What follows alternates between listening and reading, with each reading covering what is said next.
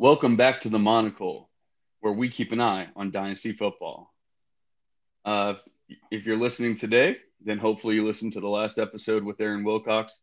We went a little bit over the league or talked about the actual auction league that we're doing, how we how the league got started, how we all got together, and basically all about him, all about the league. Today, we're actually going to broaden things a little bit because I'm pretty sure that if we're going to grow our audience and talk about other things for a long period of time and not just a few episodes here and there, then we're probably going to need to talk about more things than just one dynasty league with 12 people in it. So today we're going to broaden our horizons a little bit. We're going to talk about some maybe overvalued, undervalued players. I guess obviously depends on your opinion. But I do have a guest today. His name is Cresson. I believe that's correct.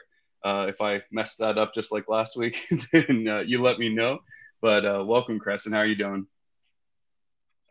I'm doing pretty well. You actually nailed it. Not too many people get my last name right on the first try. So, and you got my first name right too. It was just last time you had the order mixed up, but Well, yeah, it's in pretty my good. defense, your name on GroupMe is Cresson John, and I just I guess it was my fault for assuming, but I went ahead and just assumed it was John. I obviously I was wrong.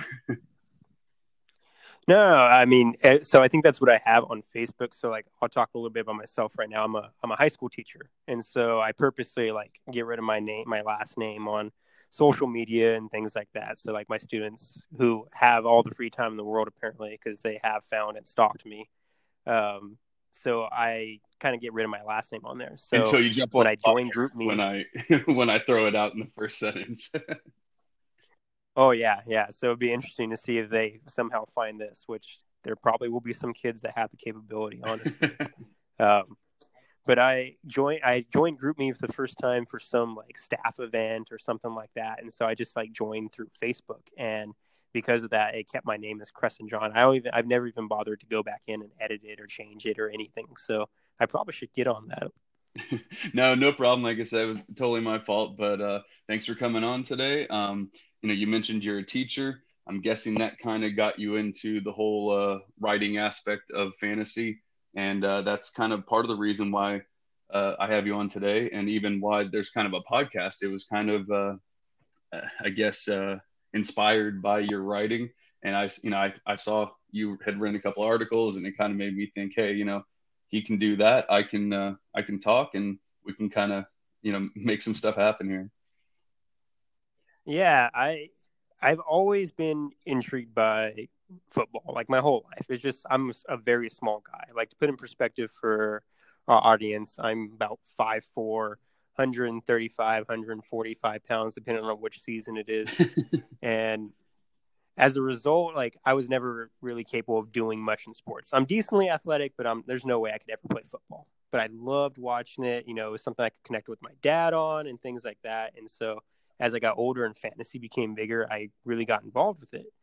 And mainly I just played with friends, doing leagues here and there. And then we slowly started to expand to keeper leagues. And then finally, like last year, I had my very first dynasty league. And so my friends always like talk about how involved I am with it and how much I learn and, the stats. And so as a result, I kind of have a reputation amongst just my circle as being a guy that's like too involved with fantasy. And I was considering like, what should I do with that? Right. Like I breathe fantasy football and fantasy sports, all over my Twitter timeline is just random dudes that have no idea who they are that just spew stats and things like that. And so I kind of wanted to do something with that. And our league kind of inspired me to just start writing. It was kind of a goal I made personally for myself. And I even shared it with my class. Like we do a project where, at the beginning of the year and we kind of talk about what our personal goal and academic goal is. And I share my own ones. And my personal goal was to actually create a podcast about fantasy sports. And so I never really got around to it, but I did think like, oh, I can write and maybe I can start writing about this experience and kind of see where it goes from there. So that's kind of why I started writing those articles. And I'm really glad that it got you involved in making this podcast, right? Because now we have something like for our league and potentially something we can carry on down the road. So I'm actually really excited for this opportunity. Yeah, me too. And it's honestly something that I've wanted to do. And I kind of mentioned this before, but it's something that I wanted to do in the past. Never really, I guess, had like I said, that inspiration to actually do it.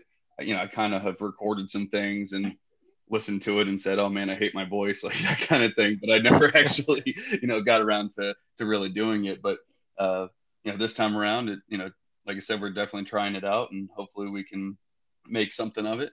And that's why I was saying we need to kind of broaden our horizons and not just talk about our league as interesting as it is.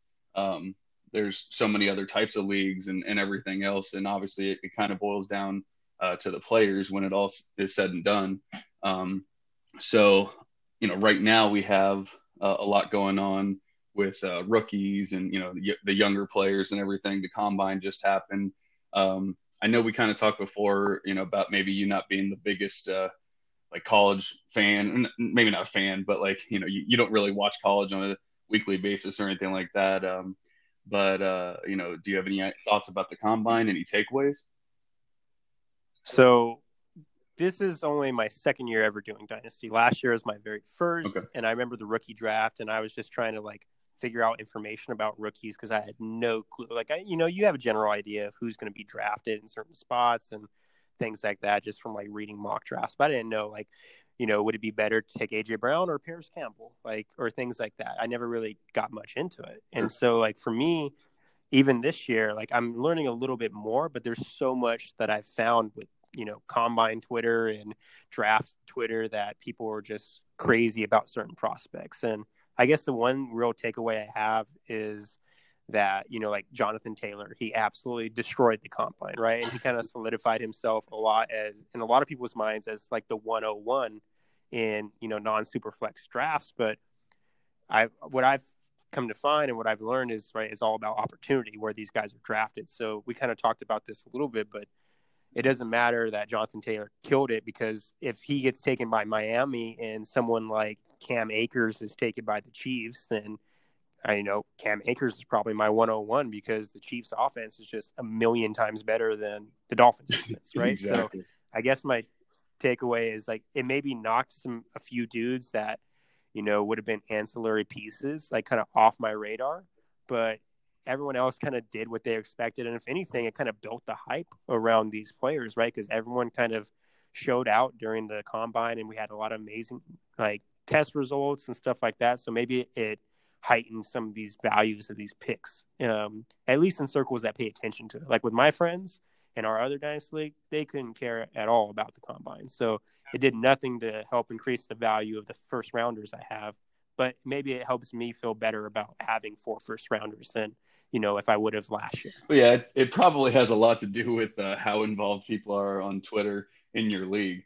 I feel like the people that are on Twitter tend to have that whole dynasty Twitter feel, and basically just kind of go with the pack for the most part. I'm not saying everybody's like that, but you kind of get the you get the people that are freaking out about Jonathan Taylor and his 4.39 and all that, and next thing you know, like you said, he's 101 regardless, and then the draft happens and everything can change. So we're definitely going to get into the combine, we're going to get into rookies and all that kind of stuff as it goes along, but I'd really like to wait and see, or at least until we get a little closer to the draft and maybe we start getting some actual thoughts from teams and everything. And even then, until the draft actually happens, most of the time they're not very accurate. So we'll be talking about that a lot more in the future. For today, we're going to break down 2 players, give our opinions on them, and kind of go over what how we feel they're gonna. What's the word I'm looking for? How we assume that they're going to do in 2020. How we feel about them as players going forward, or for the short or long term. The first one we're going to be talking about is Kenyan Drake, and then we'll get into A.J. Brown after that. So you obviously wrote an article about Drake recently, and I'm sorry I don't remember the website that it's on, but if you want to plug that, obviously feel free. and go over your findings. You had a lot of great information in there, and so I'm definitely interested to hear all about it. Yeah, so I started writing about like maybe a month ago, and after my second article, a guy F FF Ball all day, um, he commented and told me he wanted me to start writing for his patron site, and so I was like super hyped. I was like, oh my god, like someone wants me to write for them, Absolutely. and so I kind of just started writing different articles. Like initially, right, my first couple articles were just about our league, and then I was like, oh, I should probably start writing about other things. And I kind of did that comparison article between Sutton and Shark, and then I was trying to look for inspiration for what the next article could be. And I was going through Fantasy Pros, looking at like ADP and things like that, and Kenyan Drake kind of stood out to me. And so, if you're interested in reading the article, you can go on to my Twitter at 209 TWOOOHNINE, and you'll see the on my pinned tweet the article. But with him, one of the things that I noticed is he's being drafted right now, at least according to the Fantasy Pros ADP and everything, at about RB18. And some of the guys around him are guys like Devin Singletary or Le'Veon Bell.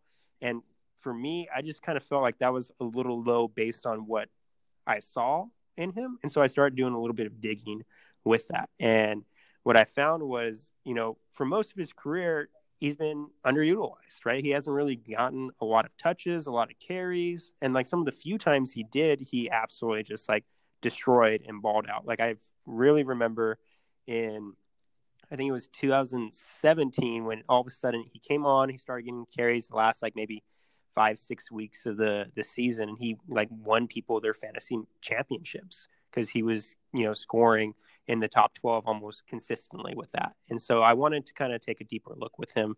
And one of the things I found was during his time in his career, he's been running behind some really, really poor offensive lines. Like I on the article we talk about from Football Outsiders website, they look at like stuffed rankings, which kind of measures the percentage of runs where an RB's tackled at or behind the line of scrimmage. And in Miami, the line was 30th, and then it was 15th, then it was dead last, and then in Arizona it was 8th. So once he got to lines where it was kind of average or slightly above average, those were the years that he had some of his best work. And so you can see that through the other stat that I gave, which was the adjusted line yards and open field yard rankings, where in all his adjusted line yards, they were, very poor or middle pack, but all in the open field yards, they were, 4th, 9th, and 10th, basically, in the carries that he had. And so the site kind of explains, a team with a high ranking adjusted line yards, but a low ranking open field yards is heavily dependent on its O-line to make the run game work. But the reverse is what Kenyan Drake had, right? He had a really poor adjusted line yards ranking for his O-line, but his open yard rankings were really high. So that meant it's dependent on the running back. And so that kind of like popped my interest to see that someone like him, once he had just even the most decent amount of O-line, he really started to thrive and kind of pop in those situations. Yeah, and I will have to admit that I've never been a true Kenyan Drake fan. I definitely can see that he's an explosive player. I don't think too many people can deny that. I mean, he likes to break big runs and all that kind of stuff, even when he was with Miami. But Yeah, Gronk can tell you more about that one. yeah, exactly. And obviously, one of the things that I came across, of course, is his age. He's 26 years old. I think most people are starting to figure out that that's about the time when you don't want to be paying a running back. But I also see that he really doesn't have very much wear and tear. And that's even going all the way to college. I mean, he barely got the ball in college. He's at least like compared to other running backs, he's barely gotten the ball in the NFL. But when he has gotten the ball, he's done pretty well with it.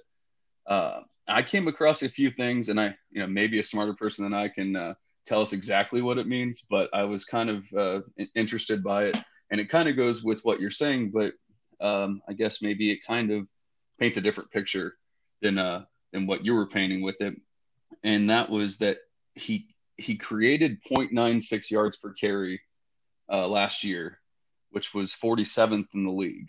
Which I don't know exactly how many like running backs rushed the ball last year, but I would assume that 47th in the league is not considered like the top echelon of the league or anything like that. Absolutely. And so I'm not saying created yards is the like most important stat in the world or anything, but I just thought that was kind of interesting because it kind of seemed like he was maybe doing, or at least that makes me think that he was kind of doing what maybe the line was giving him, but then your stats kind of paint a different picture. So maybe it's just that we can look at two different things and figure out, or look at the same thing and figure out two different answers, or I'm not sure, but I also came across that he had a juke rate of 15.5%, which was 49th in the league. So it didn't really seem like he was getting away from defenders once they were coming there, or at least not juking them. He was, kind of getting tackled once he met a defender, whenever that was. And so I didn't know if you had any other stats that would maybe back up your argument compared to that, or if you had any thoughts about that. No, so I definitely was looking at some of this stuff, right? Because I think you got it from Player Profile. Yes. Right. So the thing with yards created is, right, it talks about like it's all yards above and beyond what was blocked per touch. Yards created are generated by the runner after first evaded tackle. So then I'm starting to wonder like what that really means and how they measure that. But sure. It definitely, I see what you're saying there, and that he didn't display some of that elusiveness, right? But if we look at, let's see, I'm trying to look at some of this other stuff. Like I was looking at his 2018 metrics, and in evaded tackles, he was like 13th.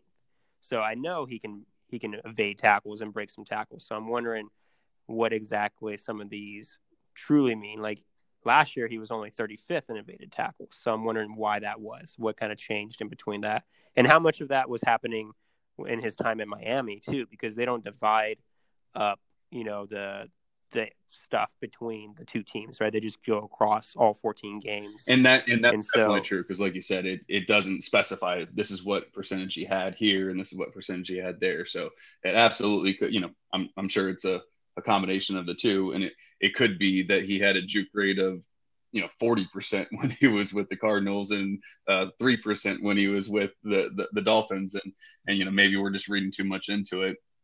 But one thing, no, so that's one of this catchy things, yeah. Oh no, so one thing I did find though that I thought was interesting, and maybe kind of leans towards his success towards the end of the season, was he went up against 6 or less men in the box, so like what they consider, and once again this is from Player Profile.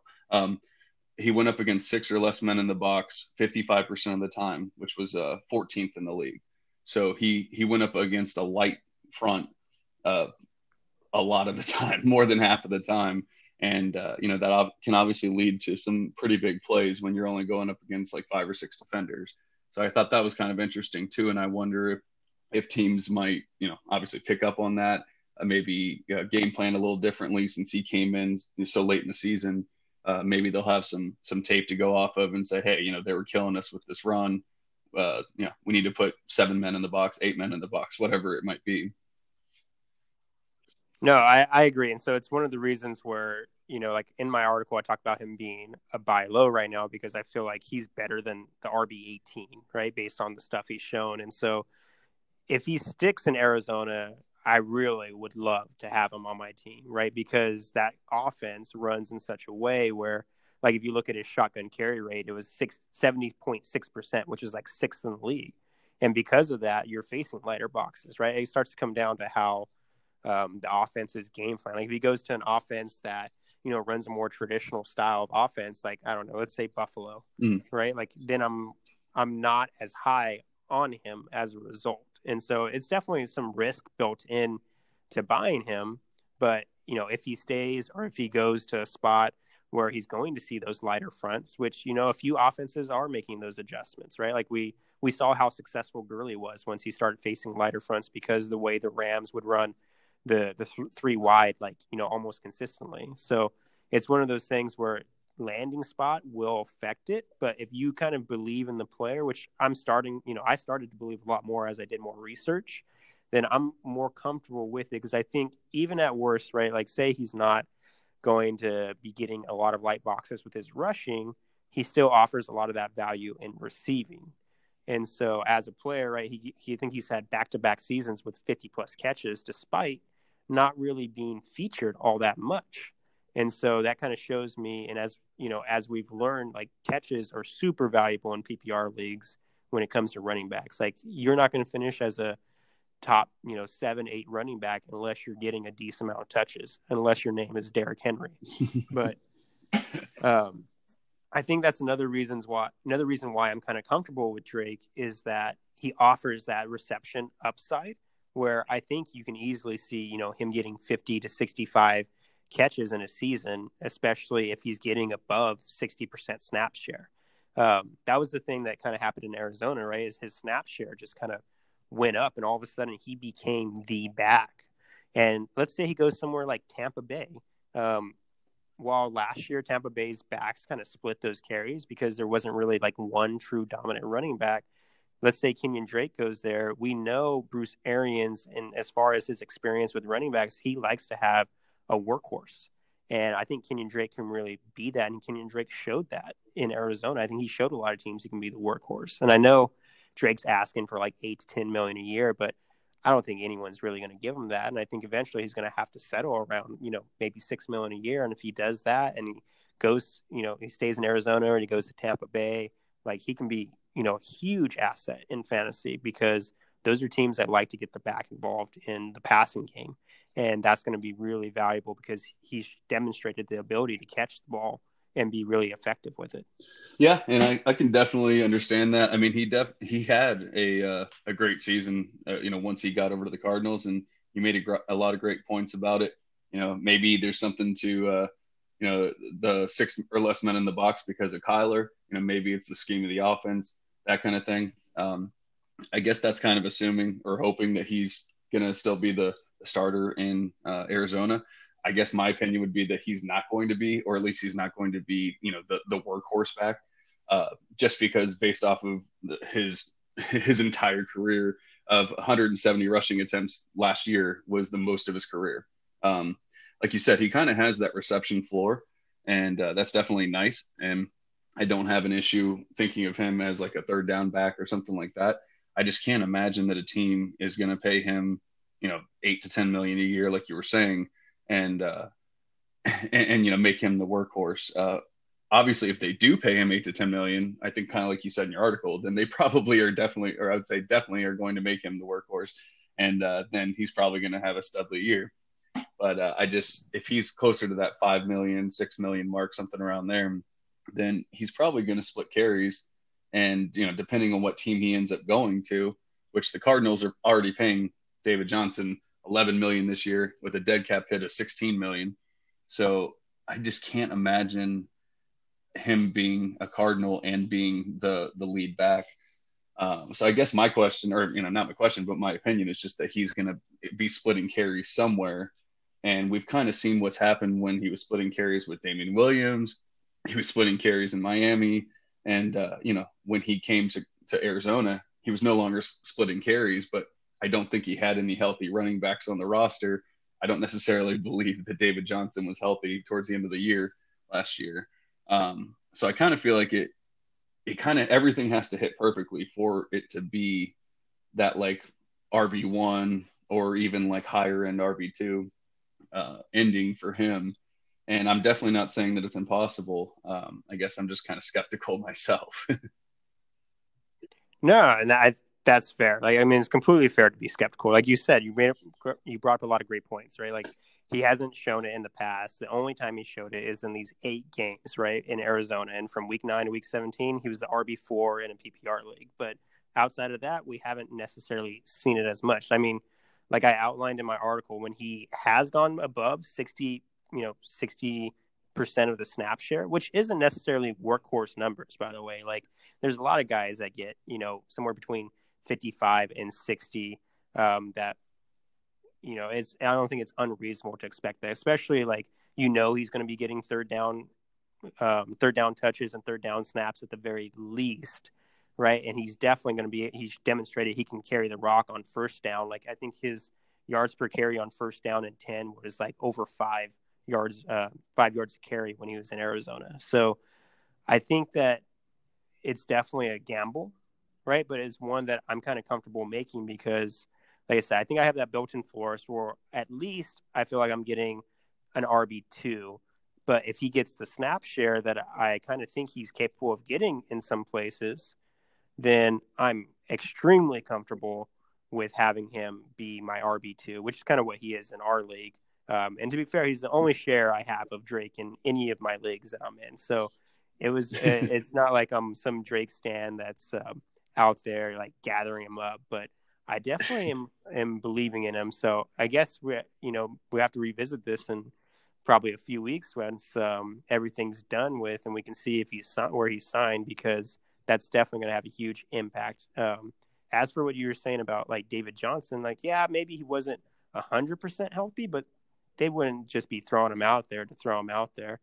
I mean, his snap share, he came back, it was only, he came back week 10, he had 43%, then 13% after the bye week. It was 23, 37, 21, 22, and they just shut him down that final week. So I don't necessarily believe that they were shutting him down, or that he wasn't getting snaps because he was injured. But I think it showed like his effectiveness kind of just disappeared. Like, I mean, you can see it on the tape, right? When you watch him, like he just looked like a completely different player than he did as that rookie that, blazed a trail the final 6 weeks a few years ago and won people a bunch of money in DFS and in their championship games.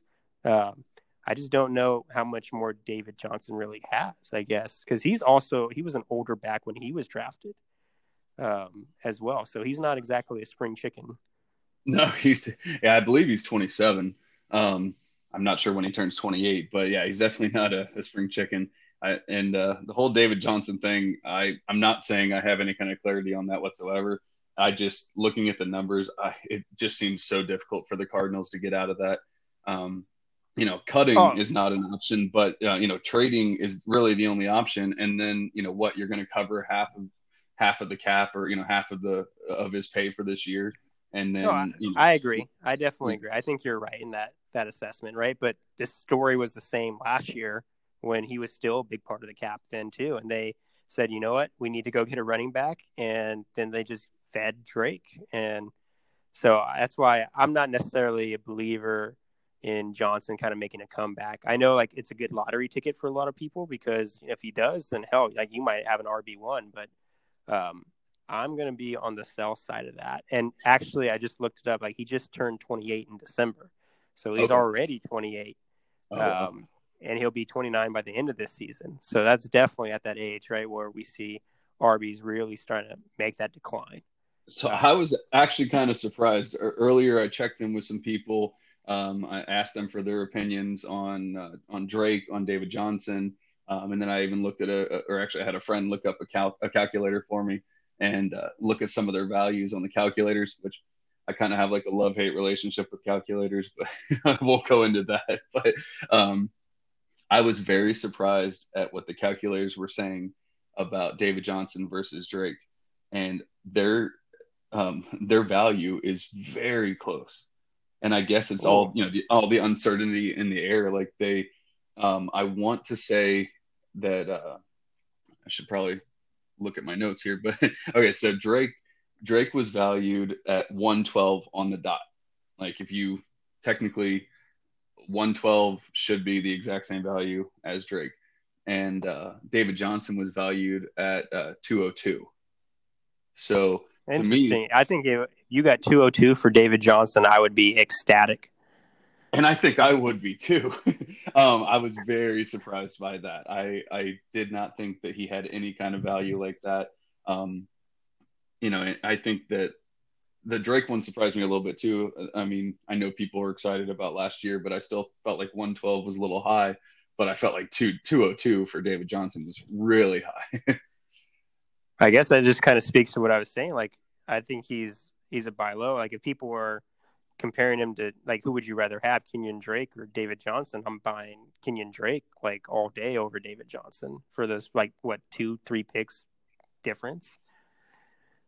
Yeah, because when I was looking it up, I was kind of going into it like, oh, I think I would make an argument that David Johnson would be the value here because I was really thinking he was going to be closer to like the late second round, maybe even the beginning of the third round value.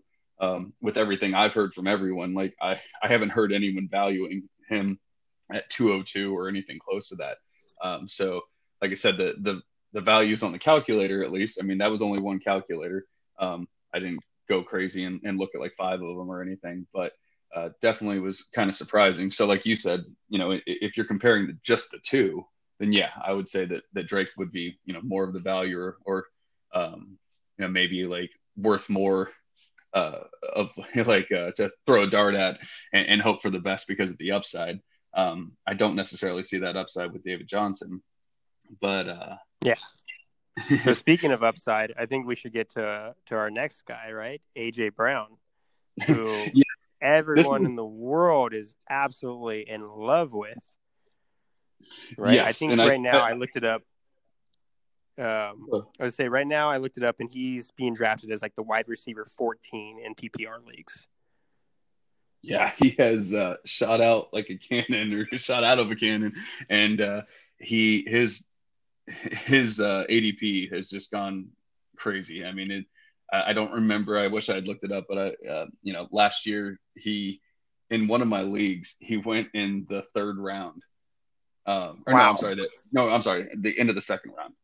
And so, but still, I mean, he went in the end of the second round in a rookie draft, and now he's considered the 14th. You said the 14th player or the 14th receiver? No, 14th wide receiver. Wide receiver. Oh, okay. Well, yeah. At least he's not the 14th player, but yeah, this one will probably go a little quicker. We didn't really go over him as much. I don't truly know your opinion on him, but I just kind of have a feeling that we maybe agree a little bit more on this one. I could be very wrong, but how do you feel about A.J. Brown? What are your thoughts?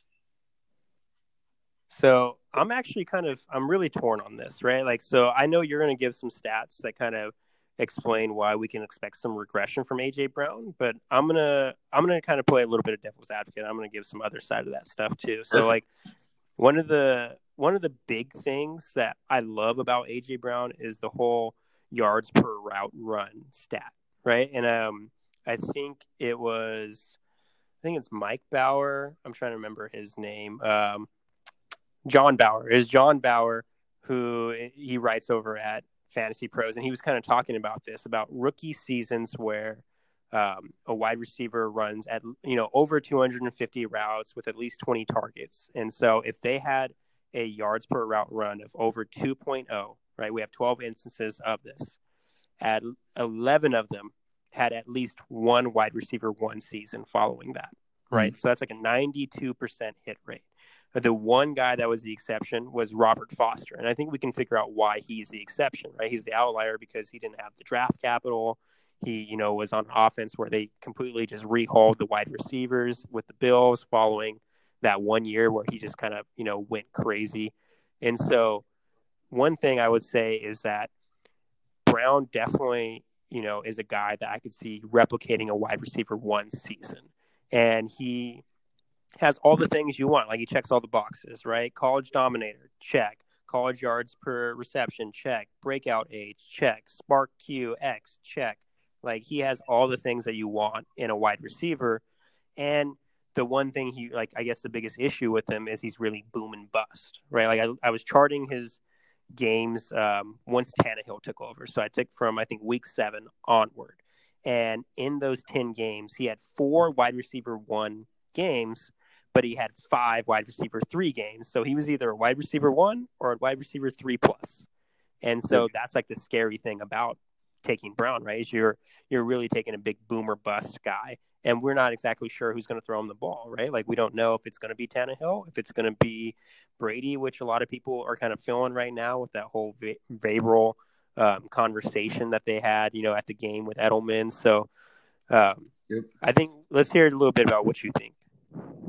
Well, no, I think those are some great points. I mean, don't don't hear me wrong when I'm going to be saying, that there should be, or it probably will be, some regression coming for AJ Brown. I still know that he is a great receiver. I'm not denying his talent. He's obviously, big, fast, and strong, and I'm assuming that he's going to have a good career. I just think that 2019 was very outlierish, and very hard to replicate anything close to it. And when I look a little closer at like the targets per game, you know, he had six he had 6.2 targets per game over the second half of the season, which is kind of when he like really came on. Obviously after Tannehill came in and that kind of thing. And when you compare that to some of the top players in the league, top receivers in the league, the Michael Thomas is at 11.6. Obviously, he's number one, and you're probably not going to be up at that point. But Chris Godwin was was a lot lower, but he was still at 8.5. Julio Jones is 10.4. DeAndre Hopkins was at 10, and Devontae Adams was at 10.6. So I mean, he's obviously much lower for targets than a lot of those top guys. And when you have that, then you might see kind of what happened during the playoffs, where I think he had 68 or 64 total yards over 3 games. And obviously there was kind of extenuating circumstances where they were just running the ball in the playoffs. But I still kind of feel like they kind of got away from him. And like you said, you have those wide receiver 1 games, but then you also have those wide receiver 3+ games. And, if you can deal with that, then, you can get some wide receiver 1 games, and maybe you'll win your week that week. But then the next week you're struggling, and, maybe you're losing. And, when that's all said and done, if you can't combat that with some other players in other places, then, maybe you're not in the playoffs because of that.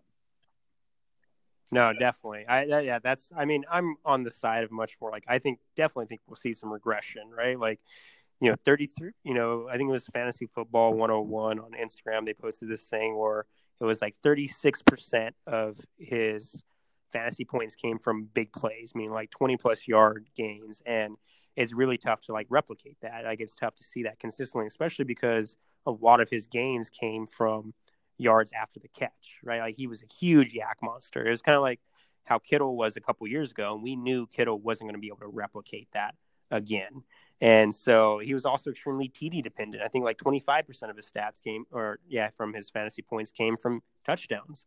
And it wasn't like he was getting huge targets in the red zone. It was like he was breaking big gains and like getting to the pay dirt, So I definitely think we'll see some regression for him. But as far as the dynasty format, right? Like I think if we're thinking more long term, which is kind of what I tend to do with wide receivers, is I can definitely see him getting, a couple wide receiver 1 seasons. Now they might be a little more up and down than some of us would like, but if you have that built-in, floor players on the rest of your team, you can afford to do that, and then you can have a guy like him win you a week, right? Kind of like what Aaron Jones was for running backs last year. Aaron Jones won quite a few weeks because he had some monster games, but then he'd have those games where he'd have like 6 points, right? So it's kind of how you construct your team. If you expect AJ Brown to be your wide receiver 1, you're probably going to be in trouble. But if you kind of have him as your wide receiver 2, maybe, hopefully your wide receiver 3, if you're really lucky, probably not with where he's getting drafted, you can probably still be pretty successful with him. Yeah, absolutely. And like you said, I guess a lot of it's going to boil down to the QB situation. If it ends up being Tannehill, if it ends up being Brady or anyone else, that could have a lot to do it. And obviously, I think like probably the biggest thing for him is going to be if Derrick Henry's coming back or not. Yeah. The last few things I've seen is that they're talking about the franchise tag for Henry, and obviously everyone's just kind of speculating at this point. But if they were to do that, then at least for one more year, obviously this is dynasty, and 1 year doesn't necessarily mean anything, but for one more year, you're talking about probably some low targets, and maybe he would either is going to have to keep up that really high percentage. Like he had a 15.4% TD rate, which was 5% higher than anyone else that I looked at. And that was including Michael Thomas, Chris Godwin, Julio, DeAndre Hopkins, and Devontae Adams. In fact, he was 9% higher than most of them. And that was including Thomas and Hopkins and Adams. So, It just seems like it's going to be really difficult for him to replicate things unless he can start getting a lot of targets all the time. And like you said, even getting those high quality targets in the red zone and things to that nature.